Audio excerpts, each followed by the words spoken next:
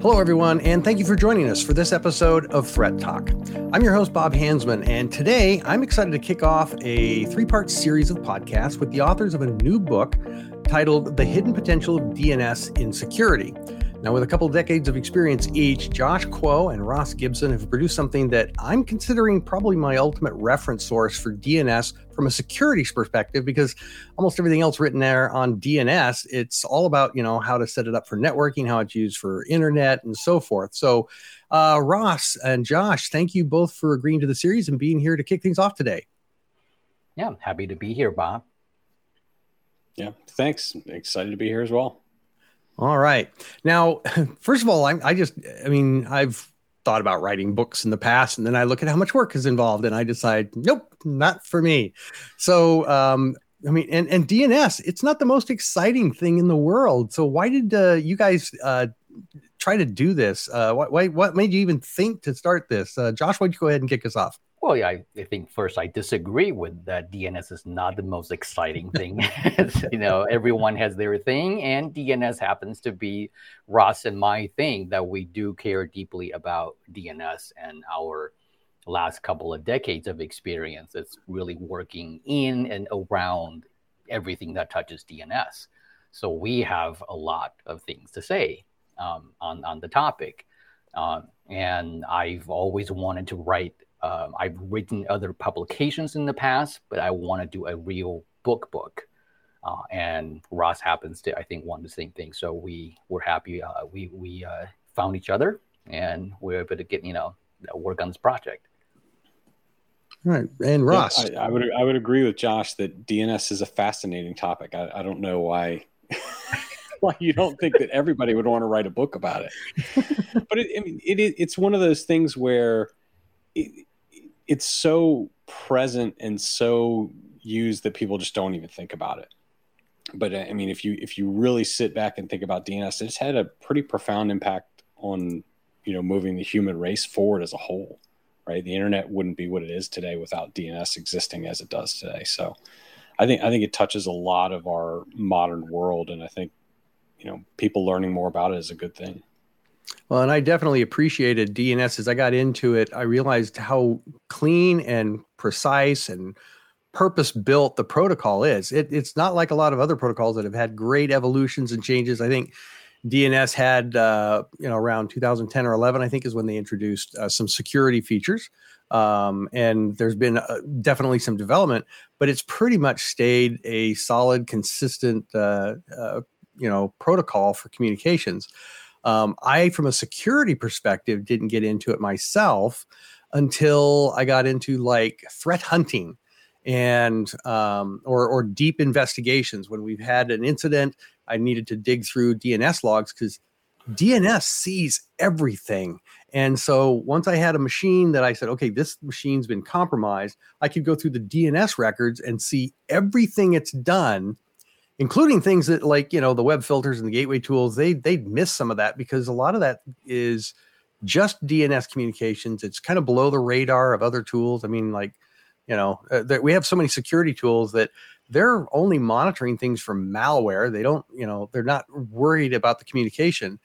But that's where this book got me excited, is because it's looking at the communication side. When I talk to people about defense in depth, they say, oh, yeah, well, we have this email solution and it scans all the email for malware. Oh, and it also does a little, looking for phishing headings and things like that. But, anybody who puts $8 signs in a subject heading, probably phishing, things like that.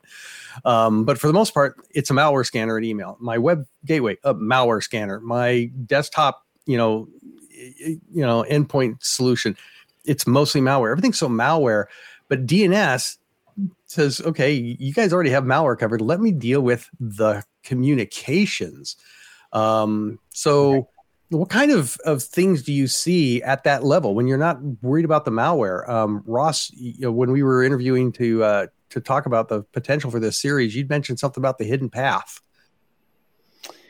Yeah. So hidden path is kind of a specific, I don't know if I want to call it an attack vector, but it's a specific technique that you can use that gets into taking advantage of people's belief that the character set's limited within DNS, because it is in the hostname portion, but not in the rest of it. And you can take people's expectations and kind of move beyond that and try to get them to focus on one thing and kind of use a little misdirection, basically causing them to think they're going one place when they're actually going somewhere else entirely. Yeah, so kind of an invasion thing.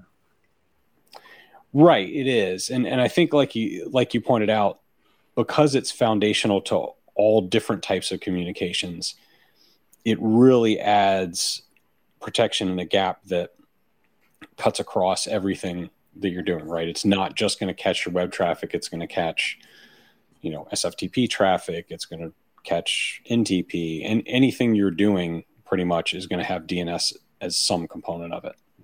Right. The sort of one of the ways I would explain this to some other folks would be, this is similar to what the CIA did back in the 60s or during the Cold War, that they can monitor what phone numbers that you've been calling. They don't have to listen to the actual phone conversation. That's similar to what DNS is. We don't have to look at the actual payload, what email was actually sent, what page content was actually being passed and forth. But by just knowing you went to this domain name, you emailed this person at this website, we can draw a lot. That in itself is just a lot of information already. And we can, even from that, we can conduct behavioral studies or study it for security purposes. Well, to Ross's point, with the hidden path concept, that they may think they're going to a perfectly legitimate site, but they're actually being redirected, and DNS sees that. And that is something that when I was doing threat investigations, malware, I can't remember what the study was. Department of Homeland Security did some research. Others have done research. It's like 92, 94% of all malware depends on DNS for some part of their communication. And they can't lie to DNS about where they want to go. If you don't give DNS the real domain name of where you're really trying to go, you're not going to get the IP address. So everything gets revealed there, where at other layers, like, within HTTP traffic and URLs, they can disguise a lot of that. So DNS really, it does get exciting. I just know that it's not like the one book that if somebody did a survey, hey, what 5 books are you hoping to read this year? I want something on DNS, not on the top of anybody's list, unless they're like those of us who've gotten into it. And I got into it late. I've been in security for over 40 years, and I didn't really start digging into DNS until about a decade ago, realizing things that you guys, I'm sure, were working on long before that. But I want to ask, before we delve into some of the first topics about what the book covers to get this series kicked off, who were you thinking of? Who's this book for? Is this like for advanced DNS geeks like those of us here, or is this for the beginners? Who's the audience for this? Yeah, so I'm glad you asked, because it's slightly different than the traditional audience that you would expect a DNS book to be targeted towards, right? Most of the books out there that discuss DNS are really targeting the system administrator, right? The person that's running the DNS, and telling them how to protect their DNS, how to set it up, how to do all those kind of system admin things. This book is squarely focused on the security professional. So we're not going into talking about, how you're going to set up a DNS server, or how you're going to configure individual like DNS records and things like that. We provide just enough foundational knowledge to understand the security concepts that we talk through. And we start out obviously with some at the beginning, but it's not like pages and pages and pages of DNS. It's foundational knowledge. And then we introduce pieces that they need to know as we get into specific topics. So it's really trying to make it as accessible to a security person that hasn't spent a lot of time in DNS, and brings them up to speed on the pieces that they need to know to understand the attacks that are prevalent in the environment. Well, and that's where I'm using it, is that, I do get into DNS quite a bit, but I still also have a lot of other things I deal with. And I'm sure somebody in SecOps or a security analyst, there's so many things they're doing that the stuff they've been working on for the last week may be completely different. And now they're trying to remember something that, the book, the way it's laid out, I really meant it when I said that it's kind of like a reference. I can quickly go the way you've got it all broken out and indexed. I can find some information quickly that's relevant to what I'm digging into right now, and it can refresh my mind on how some of this, how DNS works in that situation, or that aspect of DNS is working for me. Josh, thoughts on your side? Yeah, it's very much like what Ross said. We realize that there is a need from our working in contact with customers and folks that we deal with, that there is a gap. That when people think DNS security, everybody thinks something slightly different. And we decided, well, we want to really define the different interpretations and definitions of DNS security. Because most folks, even in SecOps, they may think, oh, that means DDoS. I want to make sure no one can DDoS my DNS service. Well, that's not what the book is about. That's more network and service.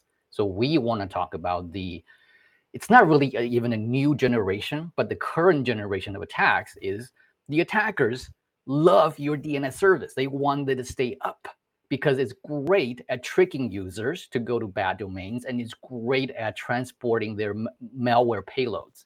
And that's the part we really want to bring awareness to and sort of explain the different subcategories. Yeah, and I can't wait till we get into, I know in a future episode, we're really going to dig into that transport, because I don't think a lot of people realize that DNS actually is or can be a tool for sending data in and out of your network, which is kind of an issue when, DLP and even your web traffic, they don't watch DNS traffic. All those defenses you've got, they're looking at other protocols, not DNS. And so there's a big gap there. So we'll deal with that. But you mentioned, and Ross mentioned it earlier, the first thing I thought of when people started talking to me about DNS security was, yeah, DNS, if it goes down, I can't do anything. I remember, I don't remember how many years ago was it when some of the major authoritative DNS services were compromised in the United States, and half of the United States major global services like Amazon and Facebook, they all went down.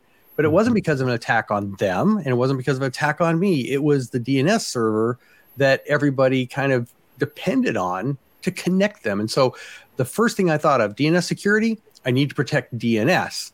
And like you said, that's not what this book is about. So I don't want to pull you into that direction, but I do want our audience to know, because about a third of our audience are people that are starting out in security. They may have a few years under their belt, and they could easily be like even I was after a couple of decades of security. When I got into DNS, I was thinking, yeah, I need to protect DNS, but its value goes so much beyond that. And that is where your book goes. How it's used throughout the life cycle and all of that. And so I thought that was really, really interesting. So let's see, in my notes here, what did I want to get into here? So the phrase DNS security, I want to call that out. I think I may have mentioned this in another episode earlier. It means both. We don't have a good term for both kinds of security. DNS security to protect DNS, and then DNS security to use it to protect against everything else. So there is a newer term that we luckily caught it towards the end of the publishing of the book. So NSA, the National Security Agency, about I think 2 years ago, came out with the term in their paper, in their recommendation, protective DNS, PDNS. And that description is a lot more, it's not 100%, but it's a lot closer to what we mean by, yes, this is about inspecting what's happening within DNS. Is it being abused to carry out attacks and stuff like that? So that has quickly sort of, that term kind of shot into the industry only about 2 years ago. So it's not super widespread yet, but we're hoping, in the book, right, we talked about this term to say, these are the subcategories. PDNS is a subcategory of DNS security. Yeah, I do recall hearing that a lot of in federal organizations here a couple of years ago. But you're right; I'm seeing articles on it. The press and media starting to get on it. So you guys are right at the front of that new transition of that term, which is talking about using DNS data for, as you mentioned, collection, so that there's behavioral analysis and things like that going on it. But one thing that you mentioned in here, I'm looking at this. Let's see. Oh, and before I go into this, I want to point out anybody who's listening to this that's interested in the book. It is available on Amazon.com.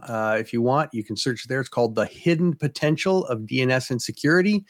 And if you weren't able to make a note of that, you can always just go to the Infoblox website, go under the podcast, find these podcasts, and there will be hot links to the places where you can pick up Josh and Ross's book. But so let's now go to what the book is about. Not DNS security, but protective DNS.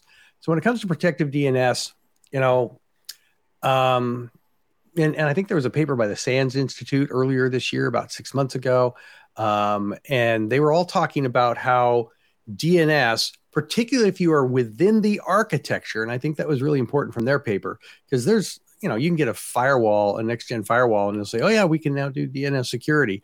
But they're using sinkholes and other techniques to actually bypass DNS. So they don't have all the visibility that a true DNS security solution. So if I'm in the DNS architecture, that's where I got all of my data about this device has been trying to do these kinds of communications and so forth, which would either guide my investigation or help drive maybe a threat hunting exercise. So how is DNS in general being abused? And you guys actually have a chart in there on the 5 types of DNS abuse. I really like that graphic. So you want to kind of give us an overview of that? Sure. So as you mentioned, we break it down into 5 kind of categories, a couple of them being the stuff that we've already talked about, your service impediment, like a DDoS, and then attacks on the DNS servers themselves, right? So what we call implementation vulnerabilities, so bugs and things like that, where they could stop the DNS server in some way. And as we mentioned before, that's actually one of the areas that there are resources out there for the security or the DNS administrator to use. And so that's the areas that we really don't cover. What we talk about are the areas of what we call misdirection or redirection, DNS as a transport mechanism, and data privacy. Those are kind of the three other areas that we really do dig into in the book. Now, on the data privacy, are you thinking of the .do stuff, or there's more to it, I'm sure? .do is a big part of it, right? I mean, that, and just to spell out what that is for those that aren't familiar with it. So dot is DNS over TLS and do is DNS over HTTPS. And basically you can conflate them together to call them encrypted DNS, right? So it's DNS, but not in the clear as it's traditionally been. That creates some issues for the security side of the world because you lose that visibility unless you're running the do or dot server, right? If you are, then you still have the visibility just that you've had before. And that's the thing that I think more and more enterprises are going to have to move towards. They're going to have to move towards providing dot and do services on top of or in place of their traditional DNS in order to kind of keep the foundational security that they have through DNS still available and able to catch and filter all that traffic as they would today. Now, I'm thinking also of just the fact that there's having your own DNS, infrastructure. That's something that really large corporations have been doing for years because it required an awful lot of hardware. But today there's a lot of cloud options, and I think a lot of your more, let's just refer to them as mid-sized organizations. They just point to a cloud service. But by just sending it anywhere to get a DNS resolution, they're missing out on all these security values that you guys are talking about, right? Yeah, well, they certainly are. I mean, free is not always free, right? And some of it is, especially in the case where you're using something like DNS that your business really ends up hinging upon. if you're sending it out to some free service that you have no SLA with, you're kind of rolling the dice with your business as a whole, right? So using a commercial service that you have some agreement with and that has some filtering capability, I think is important for any business to use, right? It's obviously different than a just home user. And there are a lot of free options for home users, like, just Google Public DNS, Cloudflare, and others like that will provide some protection mechanisms, but it's certainly not the level of visibility or control that most enterprises would require. Even medium businesses, medium-sized or small businesses would like to have as well. So, we talked earlier about how DNS, is used for a variety of ways in modern threats. Of course, the majority of them do actually require DNS in order to resolve the URLs that they're embedding in either their malware or emails, phishing emails. They come with the links, and they can disguise what the link says. Even when you mouse over it, it can still look like something legitimate. But when you click on it, it has to go to DNS, and DNS has to get the real thing. And you won't know what that is really if you don't have your own DNS. So I see more and more companies realizing that, but I think we're at the early stage of that. I still think the majority of your mid-sized businesses, they're trying not to get into it any more than they have to, because security is complicated enough as it is. And without knowing enough about DNS, by the way, I'm about to give you another plug for your book, they aren't even sure what they need to do. So I'm thinking that your book is going to really help a lot of those people start understanding more about DNS, how it can affect their security posture, and make those decisions about, okay, where do we invest to protect our DNS? So, Josh, you look like you're waiting for me to shut up so you can say something. No, yeah. So I think you're right. It's a lot of maybe like you mentioned, medium, small size businesses may feel like this is not worth our time or investment. I'm just going to use something that's almost free, that's online, that's in the cloud. I don't want to maintain. I don't want to care about DNS. I just want to look up names and be on my way, right? But they're missing out a lot. That's what we hope to educate our readers is what are they missing out? What is being abused by the attackers in these DNS queries? And what, on the flip side, if you're the security as professional, you're the defenders, what are you missing? There's a lot of information in these DNS queries that if you have control, then you can look at that, and Google's not going to care how many devices on your network that's been infected by malware. They just provide you free DNS lookups. But you, as a security person, can really dig in and look at these DNS logs and go, oh, I see that we've been hit by this particular malware just by looking at DNS queries, and I know who's infected, and I can now take action on these infected devices. Well, and I want to call out on that malware piece, because that's the other thing that makes DNS so interesting.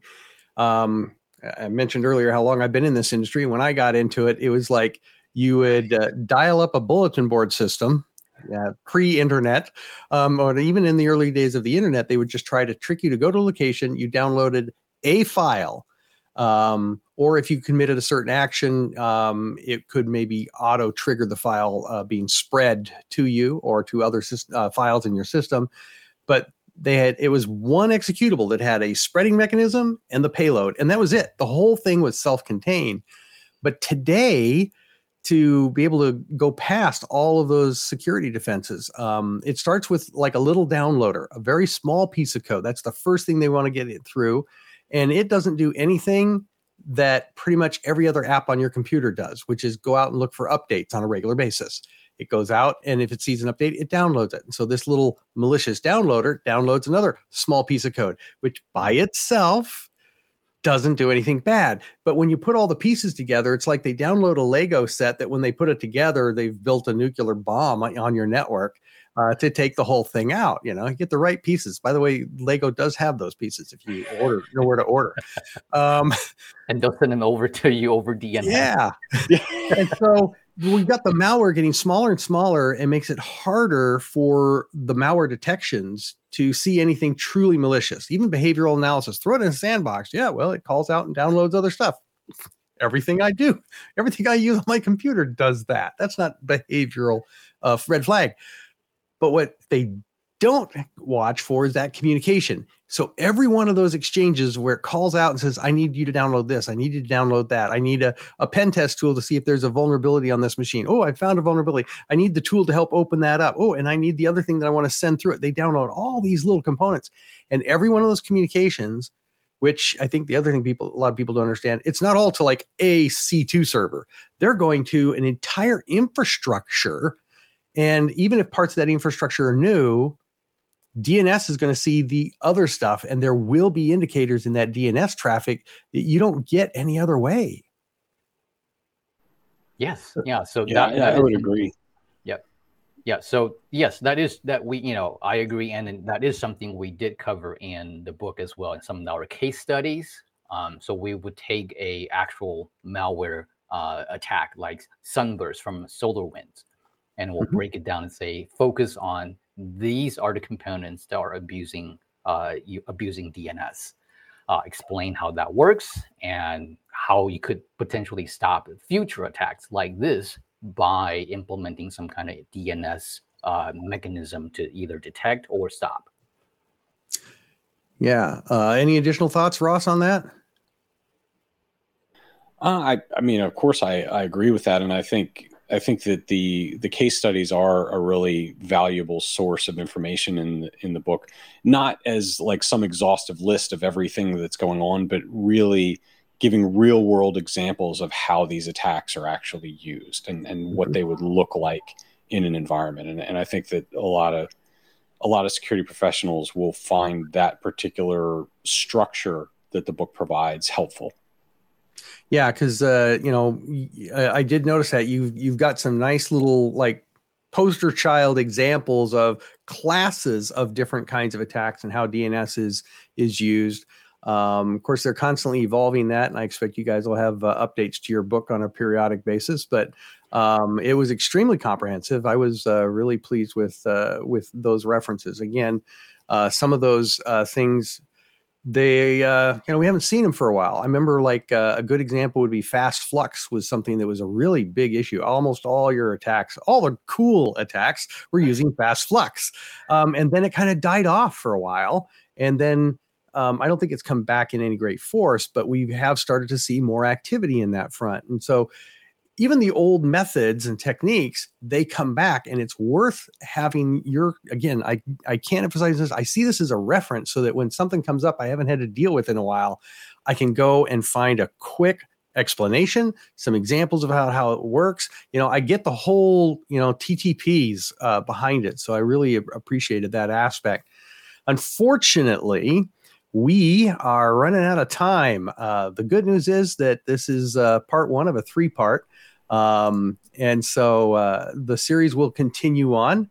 But Josh, Ross, thank you for your time today. Thanks for having us. This was a great discussion. Yeah, thank you. Hope to see you again. All right. And I want to remind our listeners that you can get the book through Amazon.com. Just look for The Hidden Potential of DNS Insecurity, or go to the Infoblox website, look up the podcast, and there will be hot links on those pages as well. But I want to thank all of our viewers and listeners for your time. Please join us next time as we continue our efforts to help you stay on top of cybersecurity and ahead of cyber risks on Threat Talk.